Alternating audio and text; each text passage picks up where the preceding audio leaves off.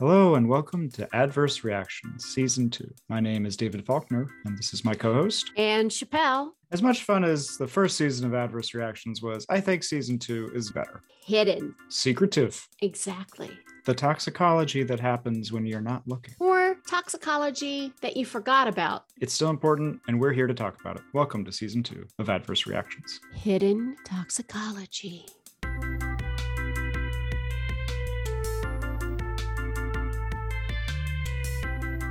Of monkeys and men. Rhesus macaques, which is what we have here at our center, can get COVID, and they are a critical animal model for the testing of vaccines. In fact, all of the vaccines that we are using currently have been tested in rhesus macaque monkeys that have been experimentally infected with COVID-19, or SARS-CoV-2, I should say. Or Lisa Miller says wildfire smoke isn't monkey business. Based upon the imaging studies, it would suggest that the animals have some functional deficits in their respiratory tract. So we're going to test that by putting activity collars around them. So basically a variation of the Apple Watch is going to be in their collars. Welcome, Lisa, to our show. I'd like for you to introduce yourself, please, to our listening audience. My official title is professor at the School of Veterinary Medicine at the University of California, Davis. The other hat that I wear is I serve as the Associate Director of Research here at the California National Primate Research Institute, and I also lead the Respiratory Diseases Research Group out here at the Primate Center. Well, you say primate research, and I'm thinking, is it apes with pipetters and lab coats? It's a great visual. I'm really enjoying that. No. Darn. We have our investigators out here doing that. Oh, okay. So the California National Primate Research Center is, I believe we're one of 7 because it's shifted over the years, national primate research centers. And there are other small primate centers across the country, but there are basically 7 large NIH funded centers. So what does that mean? These are centers that are dedicated to non-human primate research. So the programs vary across the country. So the California Center is located just offsite of the UC Davis campus. As you would imagine, housing, caring for, raising non-human primates is not an inexpensive process. So we really rely on the support of the National Institutes of Health to provide the basic infrastructure for our centers. In terms of the overall acreage, we have, I think we sit on about 300 acres out here, depending upon what season of the year, upwards of 5,000 non-human primates. Wow. Yeah, that's always a surprise to folks. That is a barrel of monkeys.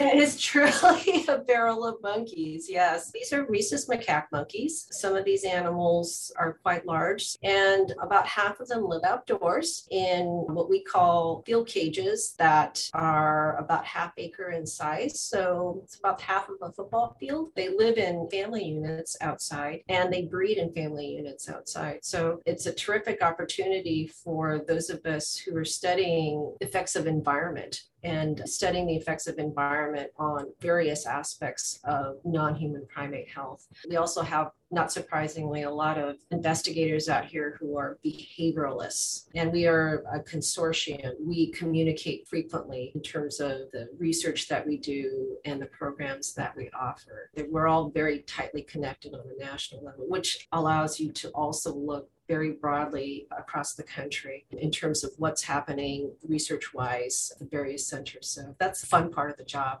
When I think of non-human primate research, I tend to think of some of the contract labs with their research and pharmaceuticals or whatever. So this isn't anything to do with those kinds of research projects. Is that true? The centers do support some industry contracts if in fact we have room and the capabilities to support those sorts of studies. But we try to focus on those studies that really are intellectually rewarding to us. For example, I'm a respiratory biologist and had an opportunity several times over the past few years to test new compounds that are going into preclinical trial for asthma. When those sorts of opportunities come up, and I think of them as opportunities because you really want to be able to take the animal models that you've developed and see that research translate into the clinic. That's why we work on non-human primates.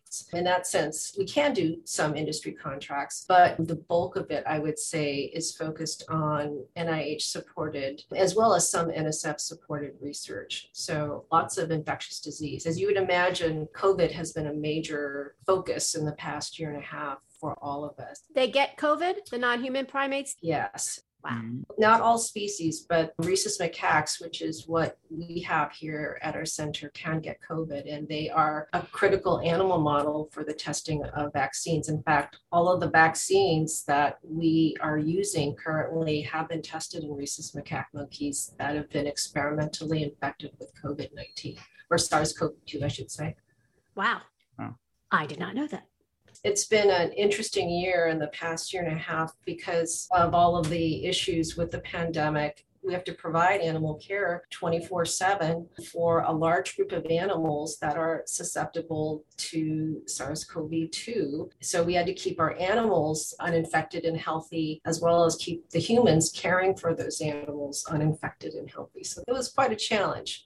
This is a heroic thing, especially I'm thinking March of 2020, we had no idea what the situation would be, how the virus was transmitted most readily. So what was that like, trying to adapt, knowing that there's this big mystery event, but you've still got to do your job and take care of these animals? It was extremely stressful. Fortunately, because of the issue of disease transmission, actually both ways, between humans to the monkeys as well as monkeys to humans, we already have safety procedures in place. So if you are directly handling an animal, you have a tremendous amount of PPE. That protocol is already in place. So it was actually simply a matter of ratcheting it up so that all of us coming in and out of the facility had to wear masks, which is what we're all used to now. And we're continuing to do that. That, I believe, has been really the key mitigating factor in keeping our animals healthy. Actually, all of the centers have been very fortunate in that all of our animals were able to stay healthy. People have different ideas about the roles of animals in research. I'm curious, how do you talk about the role of animal models, especially because non-human primates, there's something more visceral there, I think, rather than just mice. It's a sensitive subject for a lot of people, and I certainly am aware of that. I respect everybody's opinions in terms of animal research. What I try to emphasize is the importance of this animal model. This is really the step between the early stage studies in rodents and taking a drug, for example, to the clinic in humans. I try to emphasize that monkeys play a critical role in taking a basic observation in the laboratory to a human clinical trial. For the purposes of safety for the public, it's important to do those initial tests in a relevant animal species before going into a human being. And it's particularly important for some of the work that I do with non-human primates, where our interest is very focused on the first year of life, so infants, babies. That's a very sensitive window for a lot of environmental exposures. And we have a lot of observational data in humans in the sense that we can track children in terms of whether they develop health outcomes if they live in areas that are heavily polluted. So we can do those sorts of observational studies. But in terms of providing definitive mechanistic proof, we need to have those relevant animal models to confirm scientifically in an experiment that pollutant A causes asthma in a child if they're exposed to high levels of it. Our regulatory agencies absolutely need that information. From the perspective of toxicology, you need to use multiple animal models. And in fact, my laboratory does use rodents for some of our initial early stage observations and experimental testing. And then we go to the non-human primate as our proof of principle studies. But in many cases, particularly for studies that involve studying the immune system, for example, the immune system of non-human primates and humans is very unique in terms of the timing relative to birth. That's a process that is very difficult to recapitulate in mouse studies. I also am interested in the upper respiratory tract, and it is very difficult to do these things in mice and rodents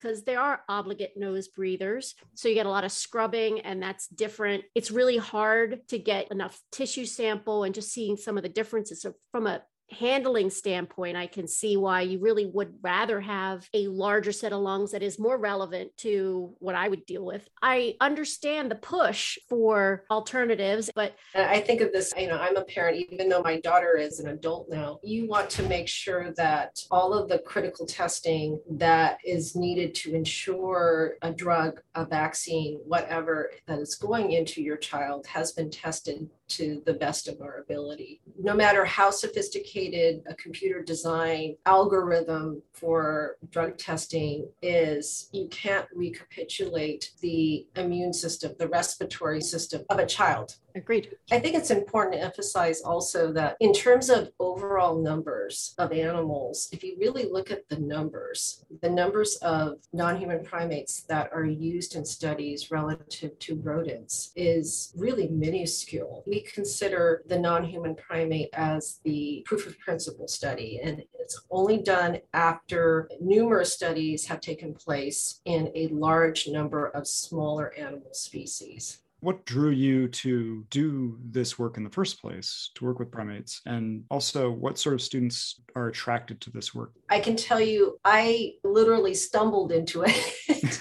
And I think that happens all the time, right? The best research you stumble into. Trip over a monkey when you're walking through the hall. That's right. When I started off, I was a postdoc, and I actually had moved from my postdoc position at Stanford back to UC Davis. I jumped into the respiratory group because I had worked previously with a faculty member in the respiratory group out here. And this group was given a challenge specifically by NIEHS because this group at UC Davis, primarily led by Charlie Plopper, had really contributed a significant amount of important data on ozone and ozone-related toxicology and modeling some of the health impacts of ozone in small numbers of non-human primates. So NIEHS came back to Charlie and said, we think this is important, but we really want to understand how air pollution affects the development of asthma. I had literally just started as a postdoc at that time. None of us knew how to do an asthma model. I had a lot of training in immunology before coming back to UC Davis. And I thought, wow, what an opportunity to come in literally on the ground floor, develop a model. And I thought, geez, this is an incredible opportunity to take what I've learned both in the respiratory tract as well as in immunology and move it forward. So that's how I started, was in the development of a non-human primate asthma model. And in fact, we were the only group nationally, internationally that had this animal model in monkeys using house dust mite. And we showed through a series of publications that air pollution exposure concurrently can really exacerbate the development of asthma, particularly in young animals. So we were modeling development of childhood asthma and how air pollution exacerbates that. So that's how I got started. So the students that I currently have, they're all immunology students. Actually, I take that back. I have one pharmacology student, but they're attracted to the same sort of vision of wanting to work with a species that is highly translatable to humans. The building that I'm in is maybe 50 feet away from our field cages. So you can see that the animals are getting exposed to wildfire smoke, for example. sample and you can translate that back into the laboratory. So that's what attracts them. A lot of my students actually end up going into industry, which I fully support. I want them to do what they're happy and interested in doing. So do you call yourself a toxicologist? Would I call myself a toxicologist on a good day?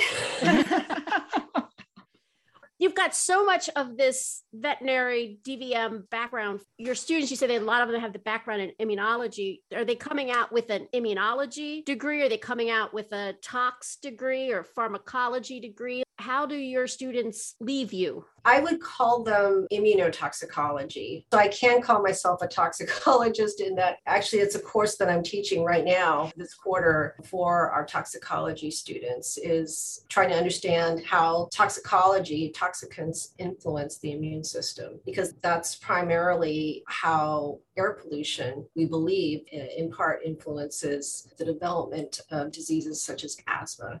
There's a lot of incredible work that comes out of UC Davis's tox program, especially this work on wildfire smoke that you've alluded to. I feel like we've been saving this delicious dessert, or rather it's like you got several things on your plate, you eat a few things and it's like, all right, time for the potatoes, dive in. So let's dive into the potatoes, the wildfire smoke research that you've done. Can you give us the top line of it and then we'll dig in from there? Give us the 35,000 smoke level, I guess. The focus of the work that we're currently doing is to study the immune system response to pathogen mimics, as well as respiratory remodeling in a cohort of animals that were exposed to a high amount of wildfire smoke back in 2008. As far as I'm aware, we're the only group that actually has data on long-term health outcomes, albeit in a monkey, but we're able to track that health outcome and able to show that, in fact, there are pretty striking differences in terms of animals that were exposed outdoors to that wildfire smoke. So what specifically do you see? What happens to these young monkeys that were exposed to wildfire smoke? So two things in our observation, and I should make clear that the beauty of what we've been doing in terms of tracking health outcomes in our colony is that we're able to do everything non-invasively. We've not tracked the same animals over time, but we started with a fairly large cohort. We have maybe 400 or 500 animals that are born each year in our colony, because we are a breeding colony. So we have 400 or 500 baby monkeys running around outside in our field cages during the summer. That's what happened during this particular event. And so we're able to sample periodically as the animals mature. Now, some of them go off and go on to studies, but there've been a fair number left. And so now they're 13 years of age, which makes them mature adults. So what we're able to do is, for the respiratory tract, we've actually been able to image the thoracic cavity, and we use CT scans to do the scans. And then also we work with a company that has basically an AI approach to quantifying structural changes so that they can show airways remodeling through the imaging. So we've been able to track that. And it's very clear, crystal clear, that the monkeys that were exposed to this wildfire smoke when they were babies, when they were infants running around in the field cages, have now what appears to be some type of an early stage fibrosis or interstitial lung disease. Wow. Yeah, it's pretty stunning. So that's the lung. And then when we take a blood sample from the animals and we bring it into the lab, and then we culture the blood with toll-like receptor ligands, which, so if you're an immunologist, that triggers an innate pro-inflammatory response. The animals that were exposed to wildfire when they were youngsters, right now they have this hyper-inflammatory response. Initially, they have a suppressed immune response, and then it's now reverted into a hyper response. So I kind of call that like a twitchy lung. Yeah, could be. We've not challenged the animals with like an allergen or anything of that nature. We're mostly focused on the structural changes at this point in time. One of the cool things that we're going to do is, based upon the imaging studies, it would suggest that the animals have some functional deficits in their respiratory tract. So we're going to test that by putting activity collars around them. So basically, a variation of the Apple Watch is going to be in their collars. Nice, nice. So what we're going to do is actually quantify their activity levels to see whether they in fact do have changes in their activity relative to their unexposed counterparts. It's fascinating. I'm just imagining they've got all of this texting each other with their Apple Watch. But there's a lot of trust involved because they can't see the screen. That's true. Hey, Bill, can you respond? What is Marcy saying? So if I understand this right, the idea is that if you have a child that is exposed, or an infant exposed to wildfire smoke, it's possible, and what you've seen, it suggests that it affects the lungs for the rest of their lives. Precisely. And the immune system. Yes. What were the levels of the smoke? Because I don't remember, were these animals exposed for a week, a month? So we have Air Resources Board air quality monitor just down the road, fortuitously. So we have the PM 2.5 data available to us. It was 1 week acute exposure, and then it went away, wind conditions changing, and then it came back for another week. So it's basically just 2 weeks worth of exposures. But the exposures were at the highest level 2 to 3 times above our air quality standards. I get asked, what made you think of doing this? And I can tell you, I was sitting in my office and I'm looking out the window. It's June and it looks like the middle of winter because it looks like fog. That's how intense the smoke was. So it was clearly visible. That's what the animals were being exposed to. Wow. Monkeys in the mist. Monkeys in the mist. Yeah, exactly. So you're looking at PM 2.5. These are characteristic smoke particles. So we're thinking about, say, living next to a highway or in a city with a lot of auto traffic, or other countries where there's lower emissions standards. You saw this with wildfire smoke. Does this also apply to other types of smoke? Or at least should we think in that direction? Maybe it's not a one-to-one. That is the conundrum that the field has now, with all of the investigators now trying to study wildfire smoke. It's a very complex mixture. It's highly variable depending upon what is being combusted, what species of biomass, and then throw in all of the man-made products that could potentially combust along with it. Then how old the smoke is. And I mean, there's so many factors involved. So that's one thing. And then we know now that, well, I guess this is a little bit controversial, but in my opinion, if you look at the data very carefully in terms of PM 2.5 exposures globally, it's very clear that not all PM 2.5 is the same chemically. And especially if your readout is health outcomes. So not all PM 2.5, for example, elicits asthma. Sometimes you get other types of respiratory conditions like interstitial lung disease or COPD. I think that those are important clues to us as scientists that not all PM 2.5 is the same in terms of chemical makeup. And I think that's been demonstrated. And I think that would translate into health outcomes in people that are being exposed to it. We just need to figure out what is that magical chemical composition that translates into fibrosis versus COPD versus asthma. I don't think we're there yet. It does seem like kind of an academic question. It's a lung disease is lung disease. And I guess if we can say like exposure to smoke is bad, perhaps that's enough to start taking action. We clearly need more research in understanding what those mixtures are. I mean, that's something that we're planning in the lab now. We've got the observational data outdoors. The next step is to confirm it experimentally. What we're planning to do is use wood smoke particles in combination with other components like phthalates or other chemical constituents that have been picked up on in some of these mixtures. Add those back to see what are the key triggers. And I would start with a cell culture dish and move into the animal models. To clarify, when I say it's an academic question, I don't mean to be dismissive. No, it's important. It's important. So when I was doing my background research, it seems like you have a ton of active grants. You've got a huge teaching load. You're doing this great work. You're mentoring others. You're talking to us. When do you have time to do all of this? How do you focus on any one thing, to be honest? Because you've got your irons and lots of fires. It's very impressive. Well, thank you. That's very kind of you. I think that's the expectation of faculty, right? We're supposed to do it all and juggle a million things. That's just what we're supposed to do. That's got to be hard too on a personal life. I would say, to be honest, I believe in self-care. I exercise regularly, religiously, and that's my self-care. It's not everybody's self-care, but I think it is important to carve out that time. If you take care of yourself, you can take care of others and do the balancing act and stuff. Good message. So we also have a number of questions that we ask. What is the most significant adverse reaction that you've experienced in your life? I have a deathly response to mussels. Never feed me mussels. No paella for me. Pity. What would you be doing if you weren't doing what you were doing right now? Maybe I would be a spin instructor or something.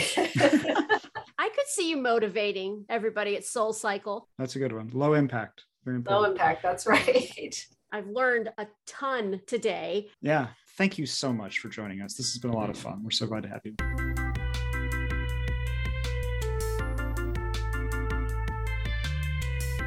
That's season 2. I'm done talking. Done. Love it. All right. I'm going to stop the recording because I think we got it.